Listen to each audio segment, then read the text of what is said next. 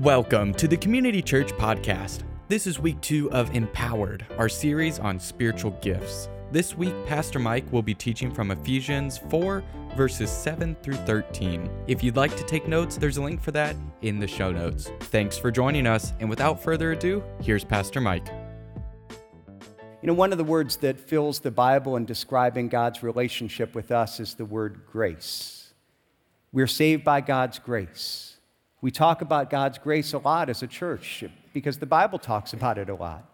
In fact, we've talked about it a whole bunch even in our study of the book of Ephesians thus far. You know, in the first 3 chapters of Ephesians, the word grace is mentioned 9 times just in the first 3 chapters. And when we think of grace, a simple definition could be God's unmerited favor, the idea that God gives us not what we deserve, but he gives us something we don't deserve. It's not only that God doesn't give us the bad things that we deserve, but he actually gives us something good that we do not deserve. It's something that is freely given. We haven't earned it in any way. It's given as an expression of God's character. But even as we think about that, let me ask, what is God's grace? What does God give us as a gift of grace? When you think of grace, what do you think of? What does it mean to receive God's grace, to live in God's grace? You know, so I think for many of us, when we think of this whole concept of God's grace, we think oftentimes primarily in sense that, you know, that God saved us from our sins. We were sinners, and by God's grace, he forgives us. He covers our sins through the death of Jesus on the cross, and as a result, he doesn't give us what we deserve. In a sense, we could say that we kind of think of it primarily in negative terms, meaning that by God's grace, God doesn't give us what we deserve. He removes our sins. He removes the stain of sin. He removes all that would keep us from God. This is an aspect of grace that clearly is taught in the Bible. We saw several weeks ago in Ephesians 2. This is very clearly taught, Ephesians 2, 8, 9. For by grace you have been saved through faith. And this is not of your own doing. It is a gift of God, not the result of works, so that no one may boast. We are saved by grace through faith, saved from our sins. In fact, even as you think about that, probably one of the best-known songs of the English-speaking language is a religious song about grace, Amazing Grace. And that song begins really talking about this concept of what we are saved from. Now, I'm not going to sing it for you. I'll read the lyrics. You'll be thankful that I did that. But even in that, what does it say? Amazing grace, how sweet the sound that saved a wretch like me. I once was lost, but now I'm found. I was blind, but now I see. And it talks again about what we are saved from. We are saved from our sins. I remember even as a parent, trying to teach this to my children when they were younger and trying to teach them the concept of grace. Sometimes they would get in trouble, and every once in a while, after I'd confronted them and I pointed out what they had done, I said, well, today we're going to learn about God's grace. And grace is God giving us unmerited favor. What you've done deserves punishment, but because of grace, I'm going to give you forgiveness. I'm not going to give you what you deserve. And they like that. In the future, sometimes I would confront them and go to punish them. And say, what about grace? Let's go back to grace. I had one daughter who even tried to use my theology against me. She would punish me and she said, Dad, you talk about grace all the time in church. Where's God's grace? God's grace never runs out. And she would, that was a lesson on grace. Now let's talk about consequences, but she would try to use it, and it's funny. Now what I wanted to even think about that is that while this aspect of God's grace is 100% true, it's wonderfully true, it's only part of the story. See, in God's grace, God not only removes the stain of the negative, but he also, in a sense, places on us positive things. He gives us positive things, gifts and traits that we don't deserve.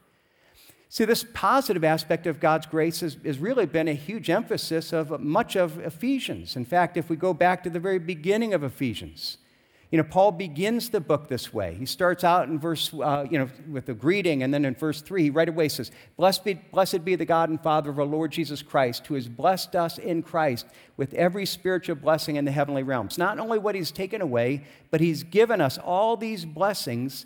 And then he comes on, and really through the next 3 chapters, it's primarily just expounding what these spiritual blessings are. You see him starting this in the next verses. He chose us in Him before the foundation of the world, that we should be holy and blameless before Him. In love, He predestined us as adoption to Himself as sons through Jesus Christ, according to the purpose of His will. And just in case we wonder, what He's talking about, what word does He use to describe these blessings? Verse 6, to the praise of His glorious grace, which with He has blessed us in the Beloved. It's all grace. It's these gifts of grace. Now let's jump forward to the passage that we're looking at this morning, Ephesians 4, starting in verse 7. We read just a moment ago. What does it say? But grace was given to each one of us according to the measure of Christ's gift. This grace that is given, something that we do not deserve, but it's not just taking away the sin, but it's giving us something positive that we don't deserve. These positive aspects of God's grace. For those of us who trust in Jesus' death for the forgiveness of our sins, salvation isn't just what it saves us from, it's what also God saves us to and what He saves us for.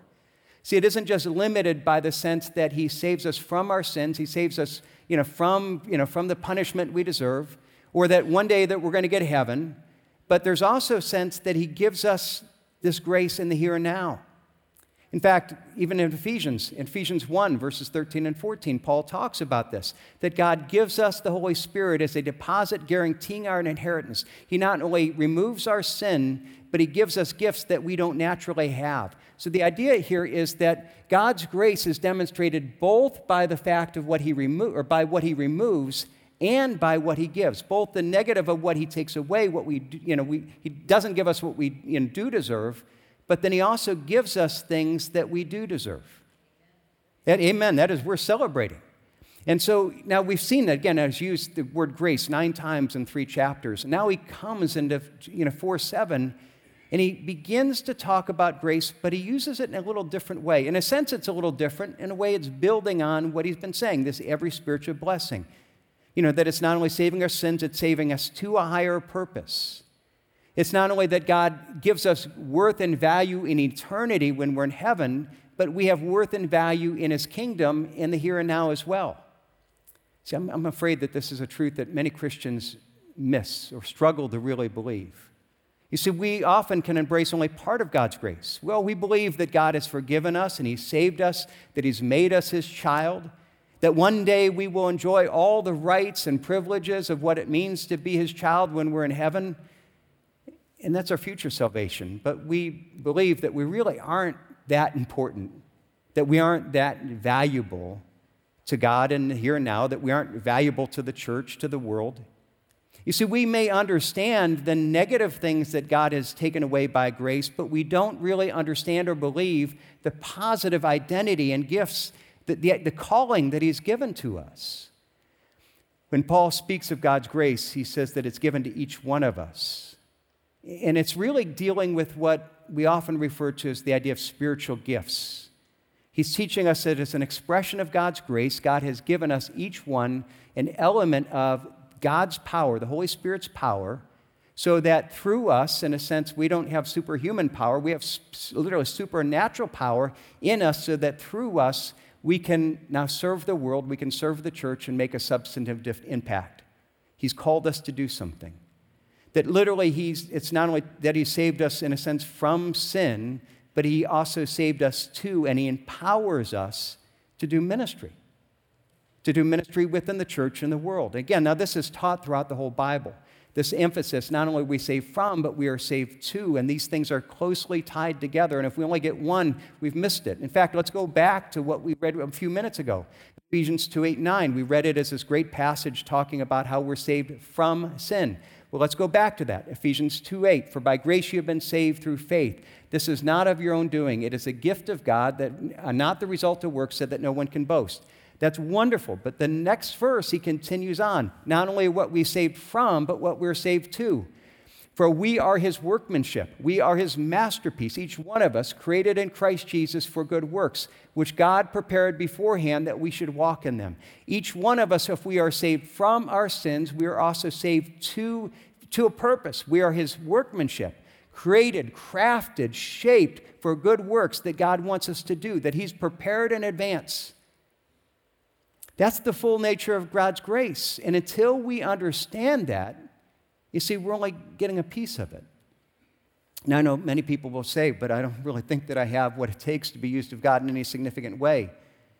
Some would say, I don't have the maturity, I'm a new Christian, or I don't have the gifts, I don't have any ability, or we look at our own failures. God can't use me. We look at our own scars, and while we're thankful for God's forgiveness, and in the sense that He's taken away, we still don't feel like we have what it takes for God to use us in any significant manner. See, now, if that's what you're thinking, if that's you, I want to come back and say, okay, why does God use any of us? How does God use any of us? Does God use the gifted and the faithful because they're gifted and faithful? No, not at all. That's not what the Bible teaches at all. Who does God use? How does God use us? God only uses the broken and the scarred. It's all by grace. It's all unmerited favor. It's not because of anything that we bring to the table. It's only because we bring our need and we rely upon what He gives us. He uses the scarred and the broken people. And in fact, if we think that we have it all together and we're strong and we're capable, well, we really can't really be used of God. Because then we're trying to do it on our own strength, on our own ability, and our own power. And in that, we're not really relying on God. And look what Paul says about this in 1 Corinthians. He says, but God chose what is foolish in the world to shame the wise. God chose what is weak in the world to shame the strong. He continues, God chose what is low and despised in the world, even the things that are not, to bring to nothing the things that are, so that no human being might boast in the presence of God. Now, the point here is that he's saying, no, God uses the broken people. And we need to realize that if we're here and we say, well, God can't use me, we think that's humble. No, I'm humble, I just can't be used of God. That's not a statement of humility, that's a statement of pride. Because what we're saying is that my limitations, my lack of ability, my failure, my scars, well, they're greater than God. And I'm looking at it, the real big thing here is that what we're really saying is I believe in my weakness more than I believe in God's grace and power. And ultimately, when those things come together, my weakness is so great that it overwhelms God's grace and power. So God could use other people, but He really can't use me.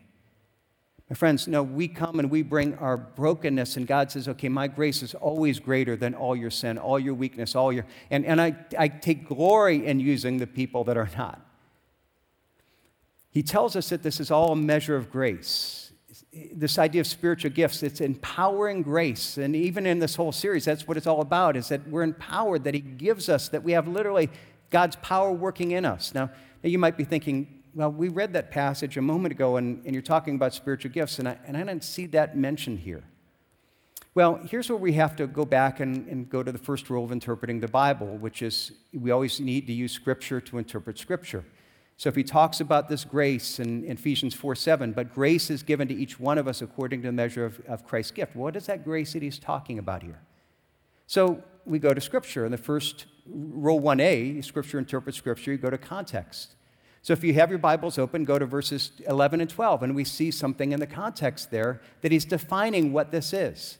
And he gave the apostles and the prophets and the evangelists and the shepherds and teachers to equip the saints for the work of ministry, for the building up of the body of Christ. So he's talking about the roles within the church. He has different people doing different things. And not only that, it's all about equipping people for ministry so that we all are doing ministry, and that way we build up the body of Christ. So it seems to be talking about spiritual gifts, but just if we're still unclear, well, then we go to Rule 1B, which is you go to more other passages, more clear passages, interpret the less clear. So let's go to another passage where he uses the same language, and then he clearly defines what it all means. Romans chapter 12. In verse 3, he says this, "For by the grace given to me, I say to every one of you, not to think of himself more highly than he ought to think, but to think with sober judgment, each in accordance with the measure of faith that God has given us." So again, he's talking about this grace given to us in a way that is similar to Ephesians 4. And then we go to verse 4 and 5, and he talks about it being the body of Christ so that we're building it up.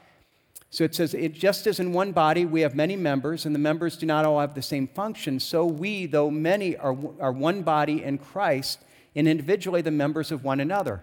So it's building on the same idea, and then he makes it explicit. This is what he's talking about. Verse 6, having gifts that differ according to the grace given us. And then he goes on and he starts to list some of the gifts, some of the spiritual gifts.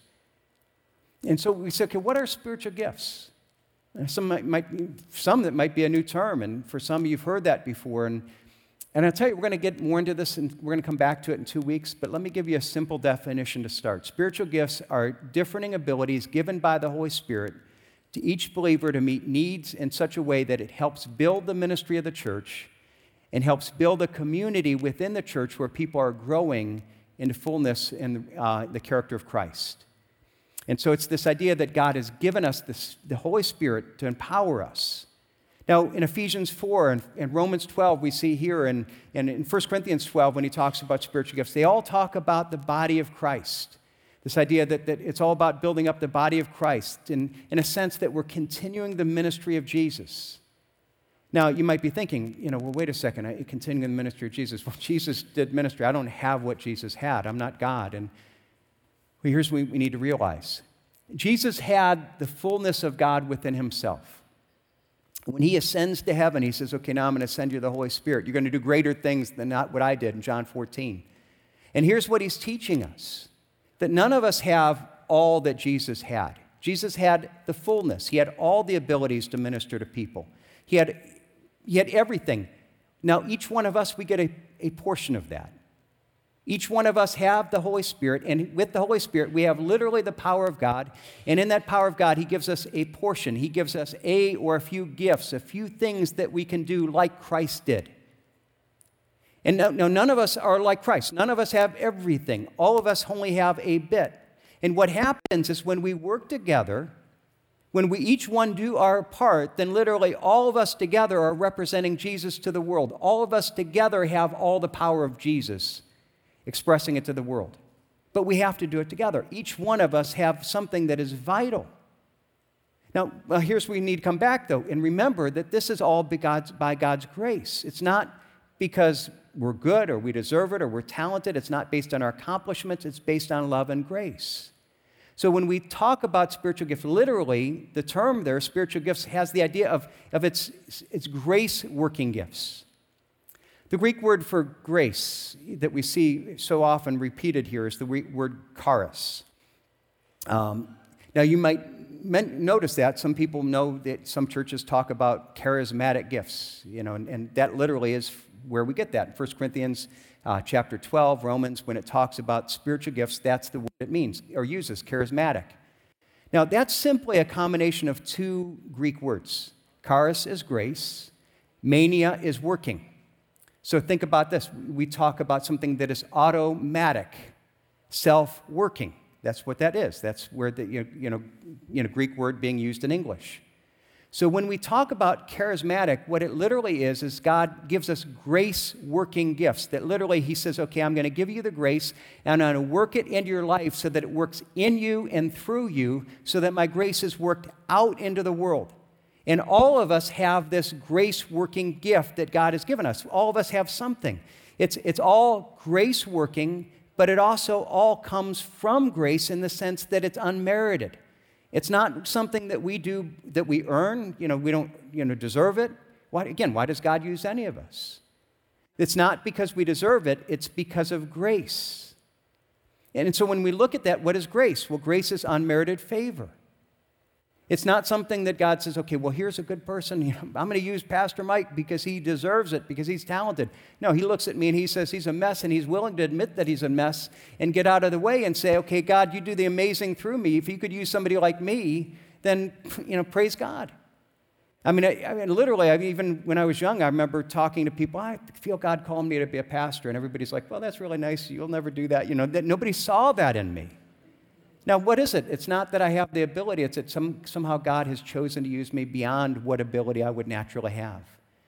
See, the only reason that God uses us is because of what God does in us. That Paul talks about that in 2 Corinthians chapter 12. Look what he says. God told him, my grace is sufficient for you, for my power is made perfect in your weakness. Therefore, Paul's conclusion, therefore I will boast all the more gladly of my weakness, so that the power of Christ may rest on me. And so here's the idea that we need to realize. Now, the problem is that we can understand that theologically and intellectually, But as we've seen with so much of what Paul has been teaching in Ephesians, we really struggle to embrace it, at the depth of our being, to really believe it, to embrace this true source of our gift, to not only know it, but to accept it, to embrace it, and live as if it's true. Now, the reason we struggle with this is that in our experience, in dealing with other people and dealing with life, anything that we receive is some degree based on our performance. They say there's no such thing as a free lunch, and it's true. We know that in our experience. Everything is a result of, even we think about, boy, I'm going to be loving in marriage, and we learn to be self-sacrificial. And what happens is if your spouse starts giving back, and you're just giving 100%, you're like, no, I want something back. Well, because there's a sense that all of us knows that there's some interaction, there's some give and take. I'll even illustrate it. I'm going to illustrate it by what I'm going to call the Santa Claus effect. And you might be thinking, where in the world is he going with this? It's May and Mother's Day. It's not Christmas. And well, here's my point. When we, as a culture, if we could envision and dream of and think of and imagine the most kind and gracious gift giver we could possibly think of, we developed this picture of this kindly old man whose whole existence was to make and give gifts. That's the whole reason that Santa exists. Now, on the one hand, we think of this, and he's kind and gracious in that he gives gifts to everyone. But even as he prepares these gifts, does he take into account each person's actions? Do you have to be good to get the gifts? Or if you're bad, do you lose the gifts and instead get a lump of coal? Think about that. I don't know if this is going to play. If we can play this song, even listen to the song. Santa Claus, did we get that to play? Or nope, okay. Santa Claus, I'm not going to sing it for you, but okay, here's what you have. What is it? Again, you better watch out. You better not cry. You better not pout. I'm telling you why. Santa Claus is coming to town. Now, we all know this, right? He's making a list. He's checking it twice. He's going to find out who's naughty or nice. Santa Claus is coming to town. He's got this list. And what does it say? He sees you when you're sleeping. He knows when you're awake. He knows if you've been bad or good, so be good for goodness sake. You better be good, because if not, you're going to miss the best gift giver, the most gracious person we could imagine. Still, there's some element of performance. He's watching you. He's making this list. And the gifts that you give will be dependent on some degree on how good you are. Now, some of us are afraid that if Santa is really all-knowing, as he claimed to be, when he looks at the list of good or bad and he looks at our list, his reaction is something like this. It's like, it's like, forget it, we're in trouble.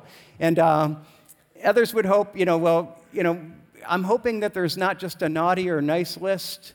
I hope that he adds a third category, that you've got the misunderstood. Just kind of like, I feel a little bit more safe there. And now you're saying, what in the world does this all have to do with the church and with the ministry and Ephesians? Again, here's the idea. If Santa is our ideal of a generous gift giver, and if the story of Santa Claus is the best we could think about it, it reveals something about ourselves, about what we believe.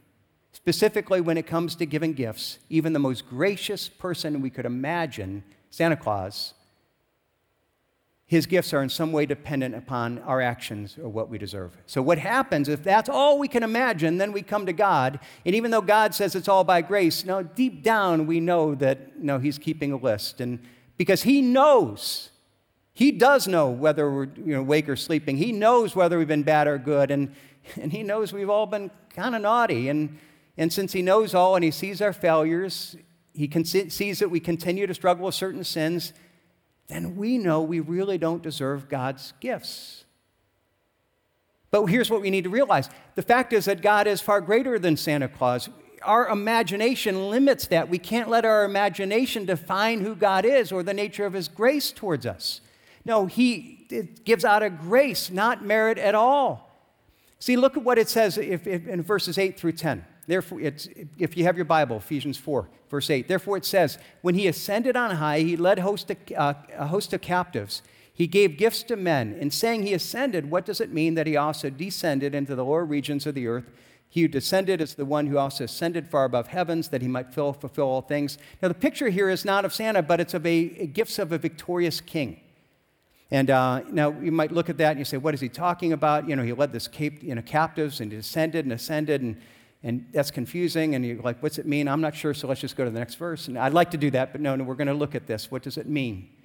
There are some that will take this to mean, well, it's talking about Jesus after his death, went to hell for 3 days, and no, that's not what the Bible teaches. Mainly, you look at the Gospels, and Jesus said, at this death, it is finished. So we're trying to figure out this, and there's a lot of confusion about this. But the key is that when in verse 8, he's quoting another verse. That's why it's set off in your Bibles that way. He's quoting Psalm 68:18. And here we go back to, you have to use Scripture to interpret Scripture. We have to go to Psalm 68:18, see the context, and then we understand it. Then it will all come together. Now, both of them are talking about this idea that in ancient times you would have kings that would go to war. You would have an enemy that would be out of the gate. The enemy would be threatening to come in and conquer and take everyone captive. The enemy could destroy your life.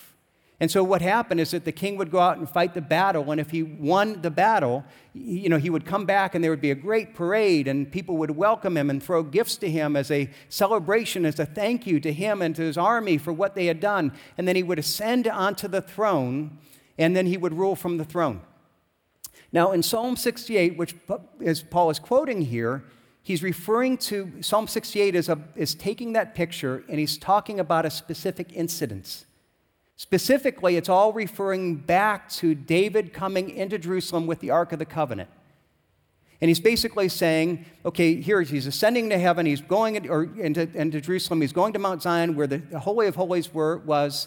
And the picture is this. It's a celebration of the ultimate victory of God, because it goes all the way back to the Exodus. The people of Israel were in Egypt, they were enslaved, and God won the great victory.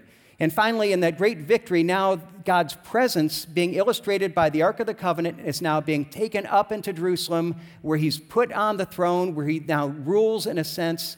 And it's this picture of this great victorious celebration of a victorious king. He's defeated the enemy of slavery. He's brought them out of captivity. Now, in quoting this, Paul is saying, that's great, but what you need to realize is that God wasn't done then.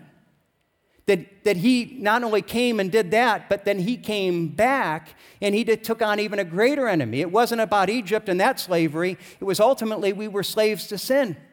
And so what did he do? He came back and he literally descended onto the earth. That God who was on the throne came to earth and took on humanity, descended, and then after he descended and accomplished it, he then ascended onto heaven.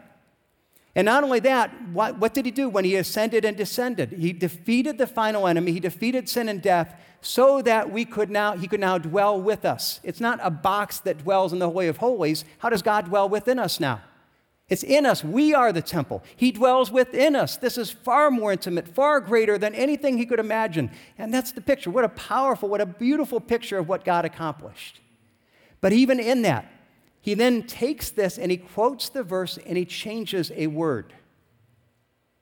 Psalm 68:18, let me put that up here. Here's what it said. You ascended on high, leading a host of captives in your train, and receiving gifts amongst men, even amongst the rebellious, that the Lord God may dwell there. Now here's what I want you to see. He changes one word there. Here's what he says. Psalm 68 is in receiving gifts amongst men, and Ephesians 4, he changes that. He gave gifts to men. Now here's what he's saying. Is the victory was so great that beforehand the king would come in with his army and the people would throw out gifts and say thank you and appreciation. And the victory of Jesus was so great that there was nothing we could give him. So that he comes out and he says, okay, not only am I bringing my presence with you, but I'm now going to distribute gifts of my victory. I'm going to give you the spoils of the war. I'm not going to receive from you. I'm going to give to you. And so that what's happening? So that the reality of my reign may be more real. And here's this incredible idea. These gifts aren't just in heaven. They're things that are bestowed upon us in the here and now. So that he's dwelling with us now. It's not just one day that we're in heaven. He's dwelling with us now, and he's given us these gifts, these spiritual gifts that he wants to work in us and through us so that we can serve him.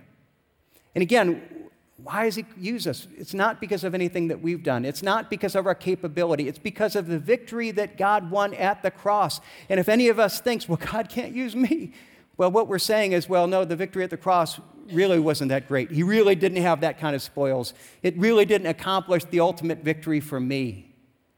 My friends, if we really understand grace, if we understand God, if we understand all that was accomplished, this is to each one of us. But Paul, even here, anticipates an objection, and we're just going to touch on this and really dig into it next week. And this objection is about the distinction and connection between these various gifts. The objection that he anticipates is, well, you might have gifts, but look, Pastor Mike, you're the pastor, and you have big gifts, and I'm not so much. There are other people that are, the staff and the leaders, and they're gifted. I don't really have that much. That's a few. No, what does he say? We're looking at it saying, I was in the back of the parade. He didn't, I think about being at some of the, games where they're, throwing T-shirts out. I'm on the top deck. Nothing gets up there. Here's what he's saying, that all of us are given gifts. Now look at what he says in verse 11 and 12. He gave the apostles and the prophets and the evangelists and the shepherds and teachers. Those are a few of the gifts that he's given. Now, what is unique about those gifts? Those gifts, shepherds and teachers, pastors and teachers, specifically, this is me. We're going to talk about this more next week. My role is to equip the saints for the work of ministry, for the building of the body. Who does the work of ministry? The saints. Who's that? You. That all of us are called to do the work of ministry. The pastor's job is to equip the saints for the building of the body until we all obtain the unity of the faith and the knowledge of the Son of God to mature manhood, to the measure of the full stature of Christ. How do we get to the full measure of the stature of Christ? When we're all serving.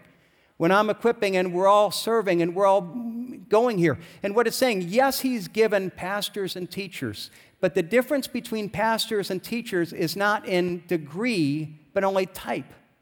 Meaning, what's unique about me is not that I have more of the Holy Spirit, that God has given me more power, that I can be more useful than any of you here.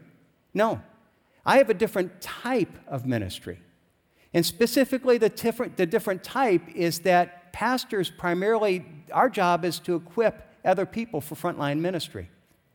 It's not more important. It's not more valuable. It's not more powerful. It's just different in that it's all focused on equipping.